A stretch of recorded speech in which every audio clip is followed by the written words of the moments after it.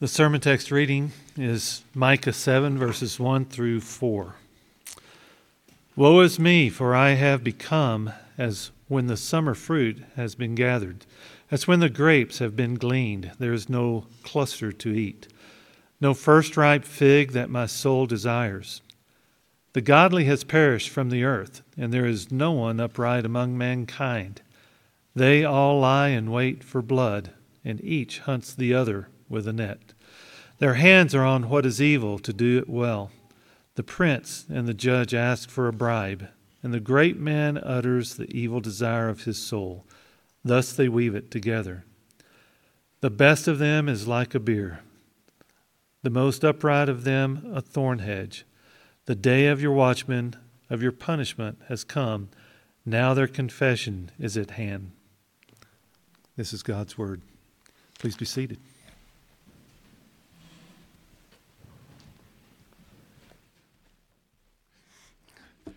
Before we look at God's Word together, I've got an announcement and then something I want to pray about before we come to the Word. Next Sunday, we have a roundtable gathering. There's a roundtable and there's a gathering that happens at 9:15 every Sunday morning. And we always have a topic that we go over. But next Sunday is unusual because we're going to take our statement of faith from the church and we're going to go through it point by point over the next few weeks. Actually, it'll probably take us a couple of months. So if you have ever wondered what we believe as a church or what we stand for and the biblical basis for that and all that other kind of thing, this would be a great opportunity for you to come and get involved in a conversation on that, and we can talk about that for a half an hour together, and that'll start again next Sunday morning. And before I start, I want to pray for the Lundy Majors family. This last week, Angela Lundy lost her father, and Aaron lost his dad as well, both within about a week of each other. And so the family's going to be traveling both to California and to Nebraska to say goodbye to fathers and grandfathers. And I want to just pray for that family and for traveling mercies, and then we'll look at God's Word together. So let me pray. Father in heaven, we come to you with every concern, with every challenge, with every reality of our lives. We should come to you with every joy and with every praise, but we are often remiss in doing so.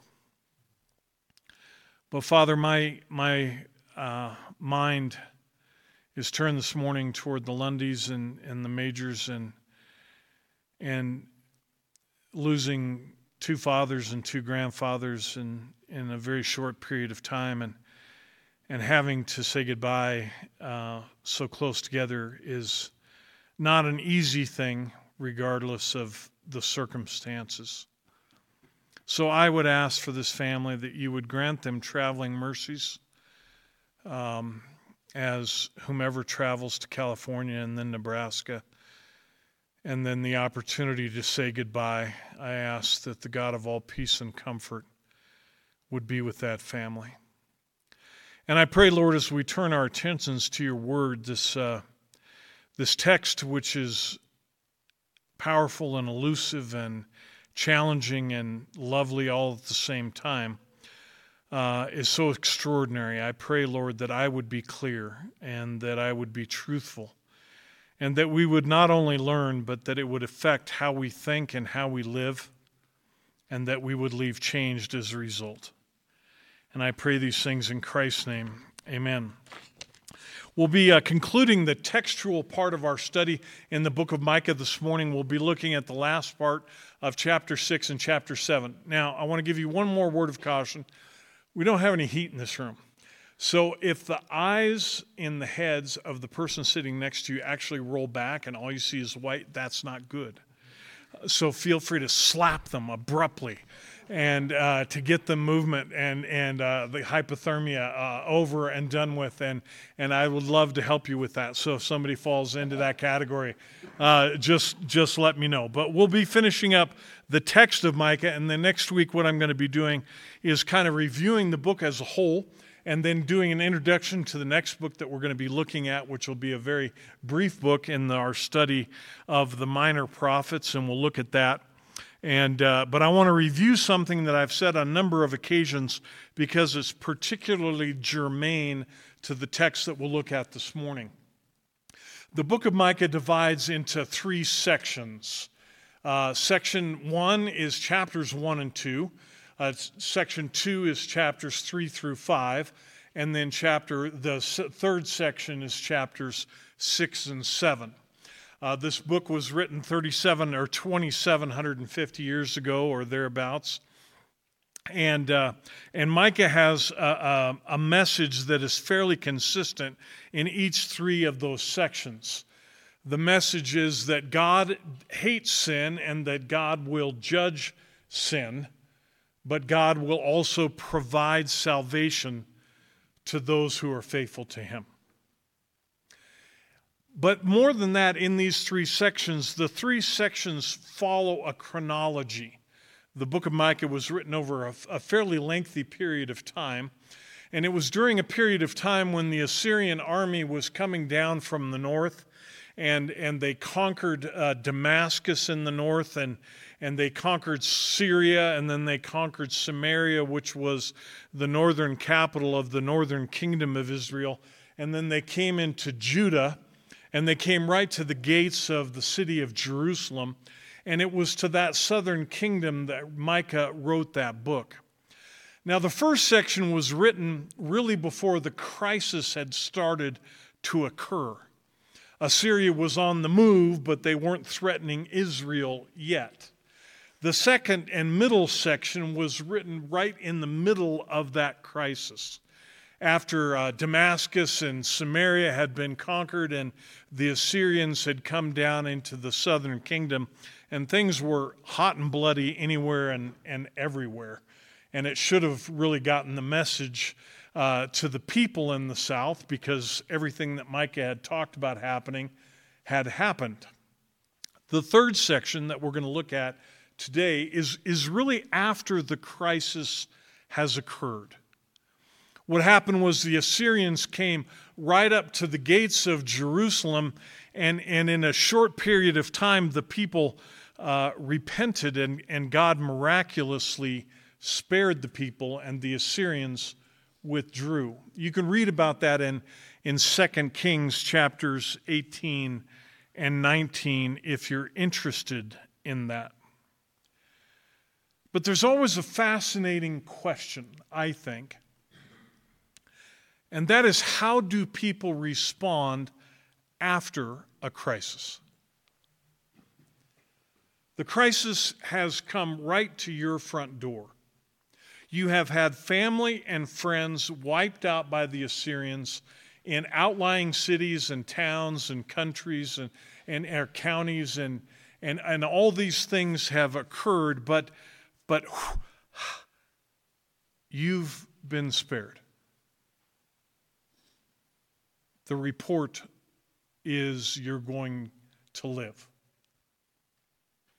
And for a long time, you've been hearing Micah preach this message of judgment against sin, and you realize now that in part that's true, and that salvation is coming, but you haven't yet seen that salvation, except that God has at least momentarily spared you from this Assyrian army.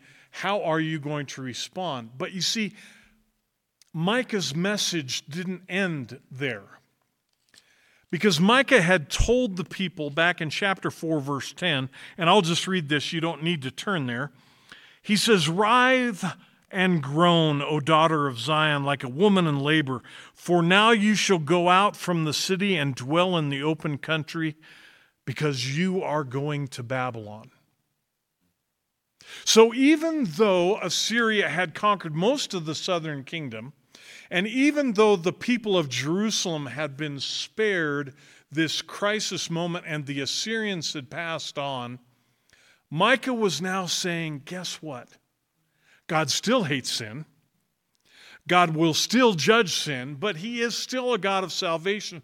But your future will involve judgment, not from the Assyrians, but your future will involve judgment from the Babylonians. But how do you react when you've just been spared?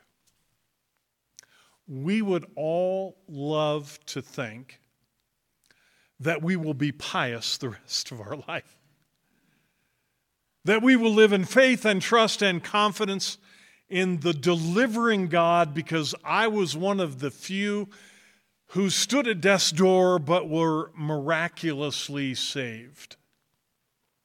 And so I'm going to live faithfully for God, and I'm going to believe people like Micah who tell me that God takes sin seriously, and I'm going to repent of my sin, and I'm going to live rightly before God. And even when the Babylonians come, I will be found faithful. What we find in the Bible is that there are very, very, very, very, very few people who live like that. They're called the remnant. I can't give you names, I can't give you faces, but I'm just saying that the faithful are few. And unfortunately, nothing is new under the sun. 2,750 years have passed, and mankind hasn't changed a bit. But looking at these people in the southern kingdom, what we have really is from chapter 6, verse 9, all the way through chapter 7, verse 6, is a picture of how the people responded after the crisis went away. Okay? But that picture is summarized in chapter 7, verse 2. And let me just read 7, verse 2 for you. Micah says, "The godly has perished from the earth, and there is no one upright among mankind. They all lie in wait for blood, and each hunts the other with a net." Now look down at verse 5, continuing this picture of how the people have responded. Micah writes, "Put no trust in a neighbor, have no confidence in a friend.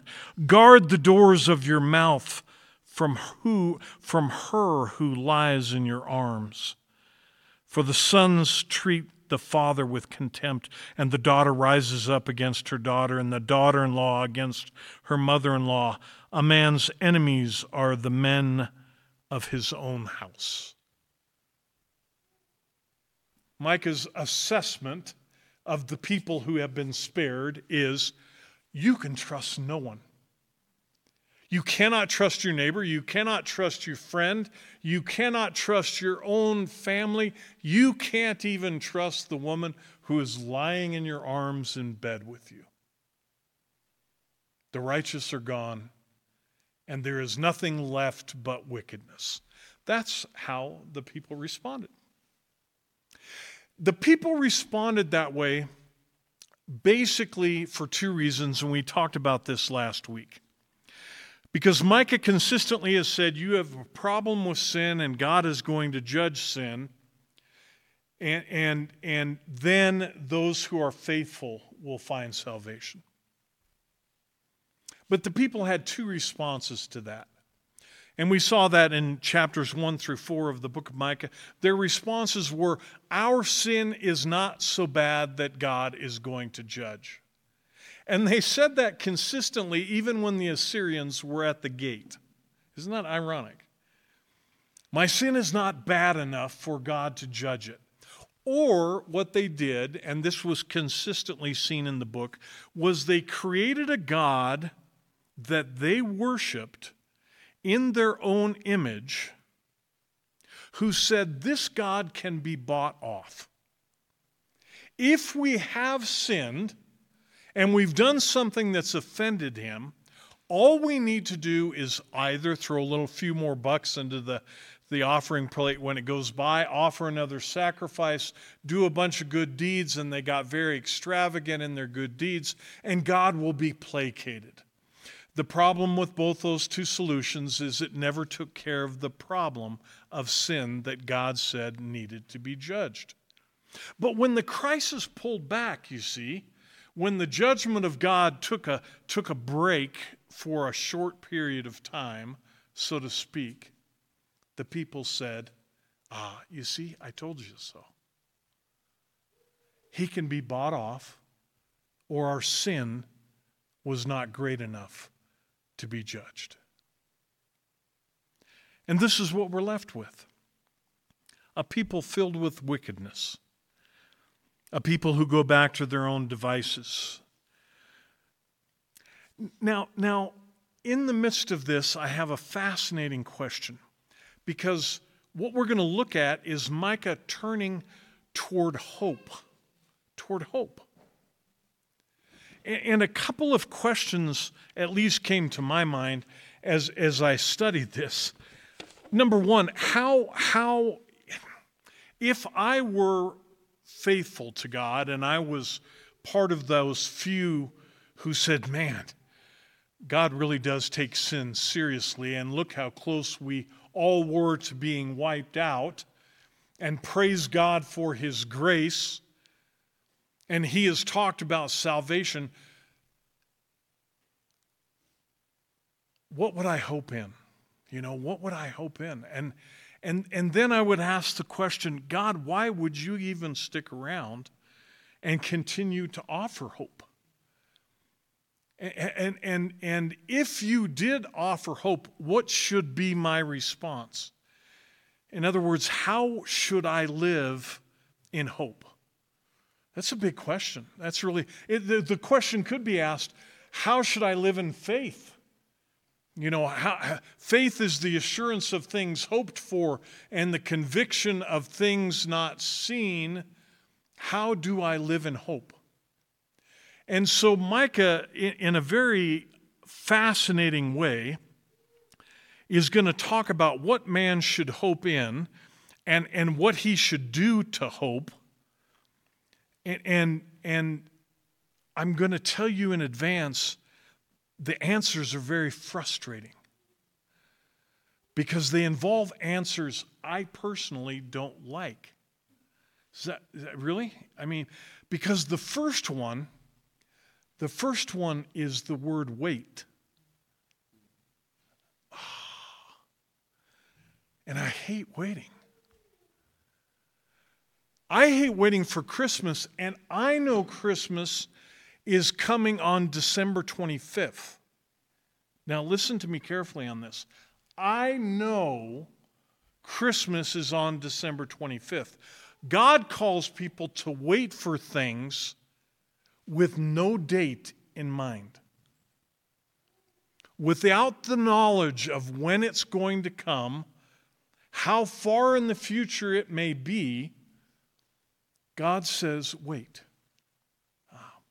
So here is Micah's picture of hope after mankind has been spared, or part of mankind has been spared, and people are left to their own devices. Micah says, this is the response of the remnant, if that makes sense. So look with me in Micah chapter 7, and I'm going to start in verse 7. Verse 7. Micah speaking here. But as for me, I will look to the Lord. I will wait for the God of my salvation. My God will hear me. He continues, rejoice not over me, O my enemy. When I fall, I shall rise. When I sit in darkness, the Lord will be my light. Now, there's two components to these two verses, neither of which are overly encouraging. Micah has been told by God that the Babylonians are going to pick up where the Assyrians left off and serve as God's instrument of justice against his people for their sin. Micah knows that. He knows that is coming, and he knows he will likely live through that. He also, and we'll see, knows that sin has to be dealt with. Judgment is a reality. But Micah says, I will wait for God, the God of my salvation, and he will hear me. And like I said before, I don't like to wait.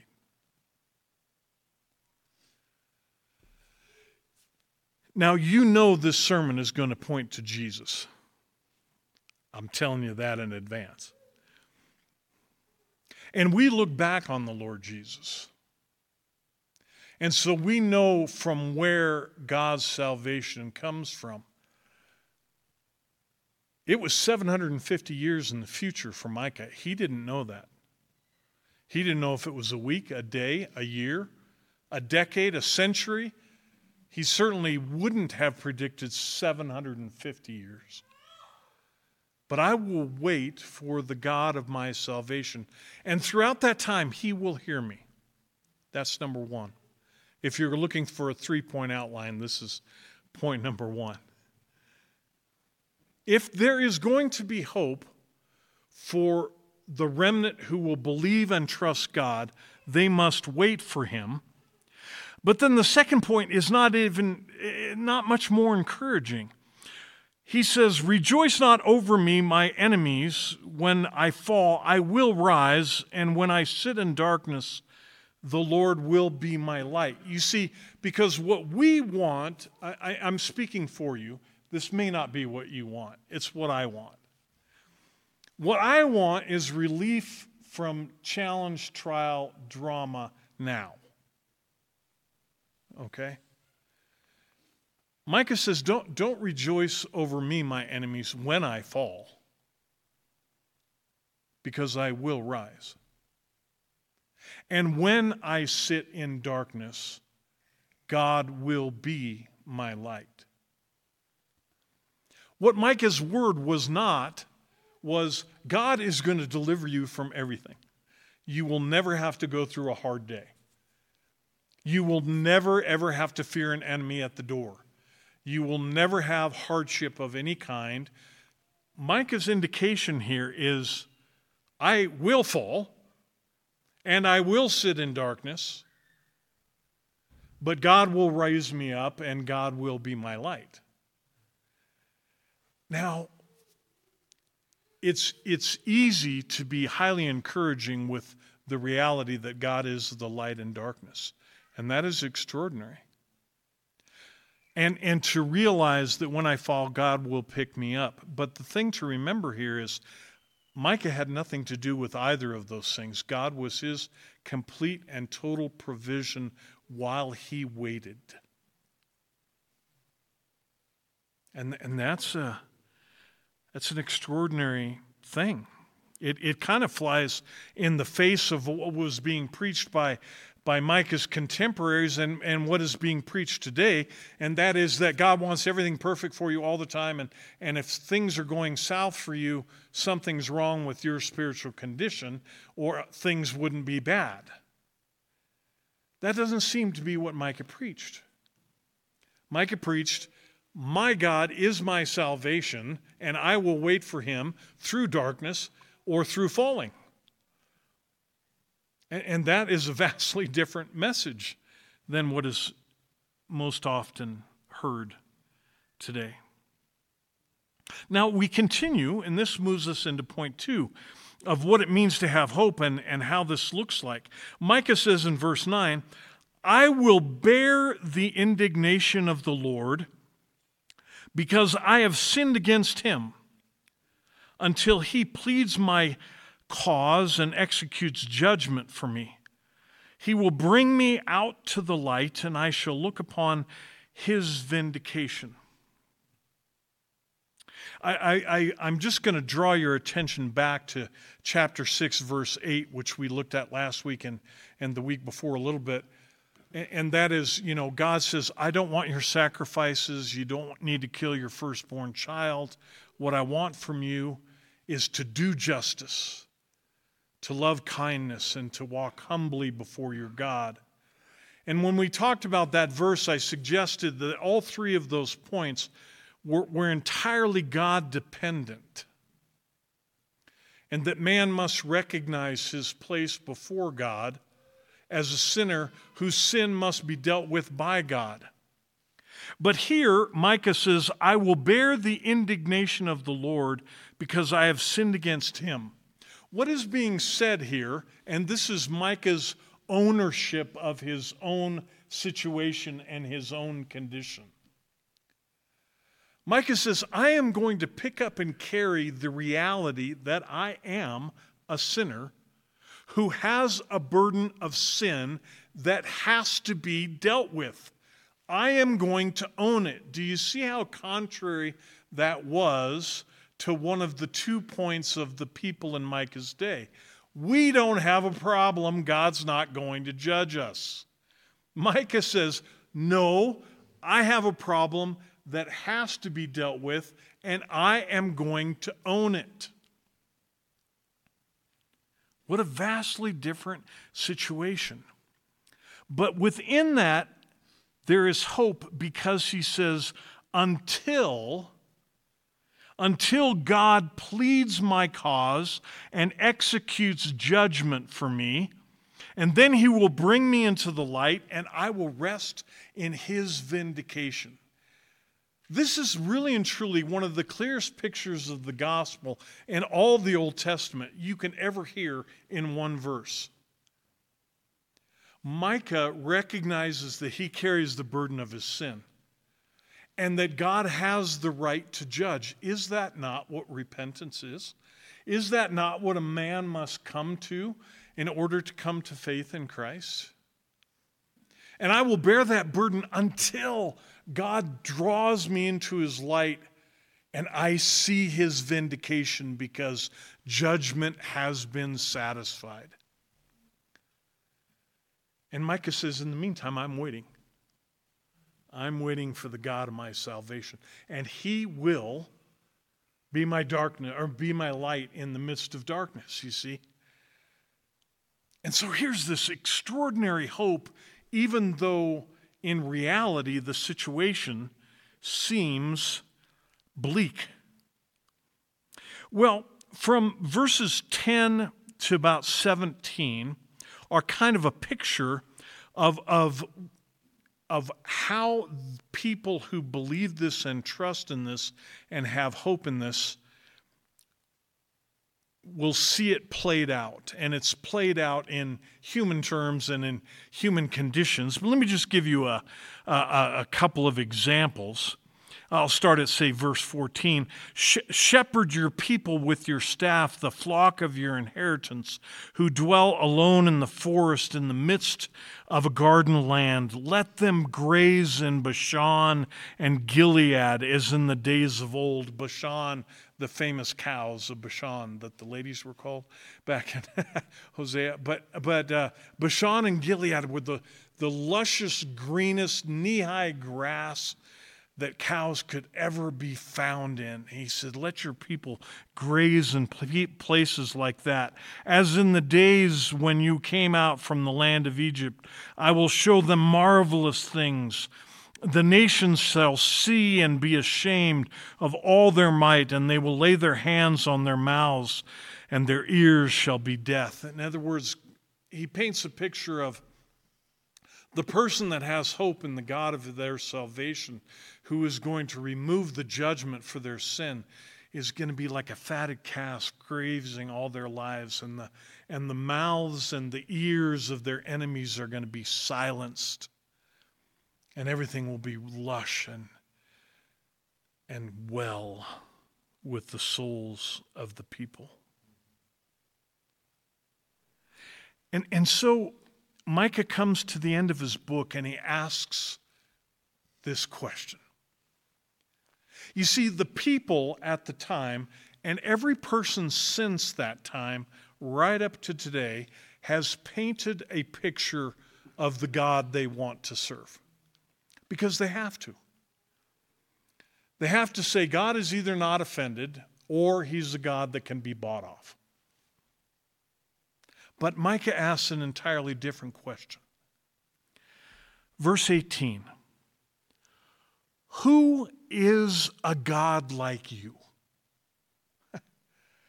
Now, just for a minute, think about this, because mankind theologians, Christians, non-Christians, pagans, are great at painting pictures of God.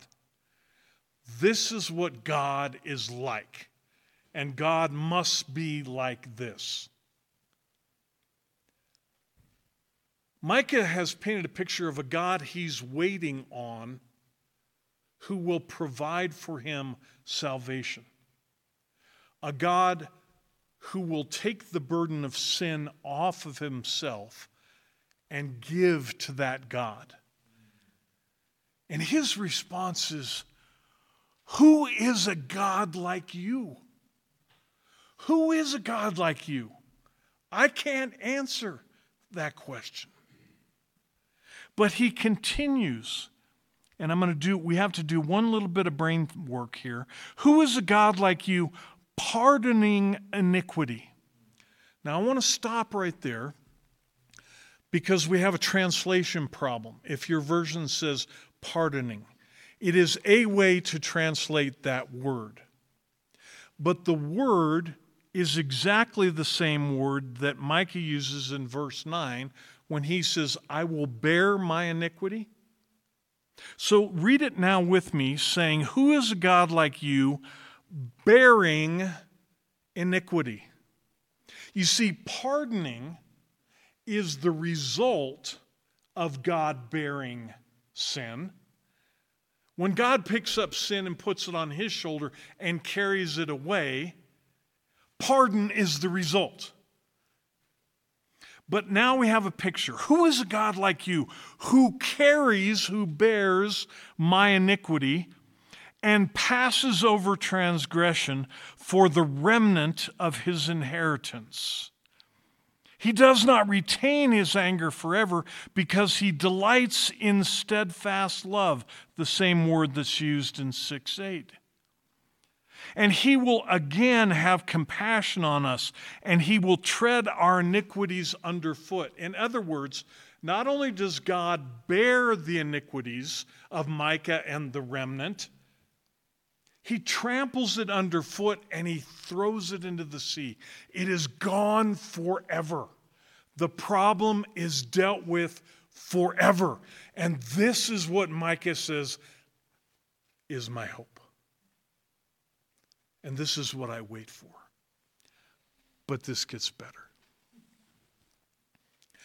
Throughout our talks in Micah, I have said that Micah and Isaiah were written at the same time.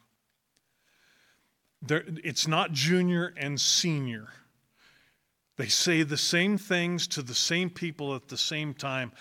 I just don't think Micah had the same amount of time to say all that Isaiah had to say.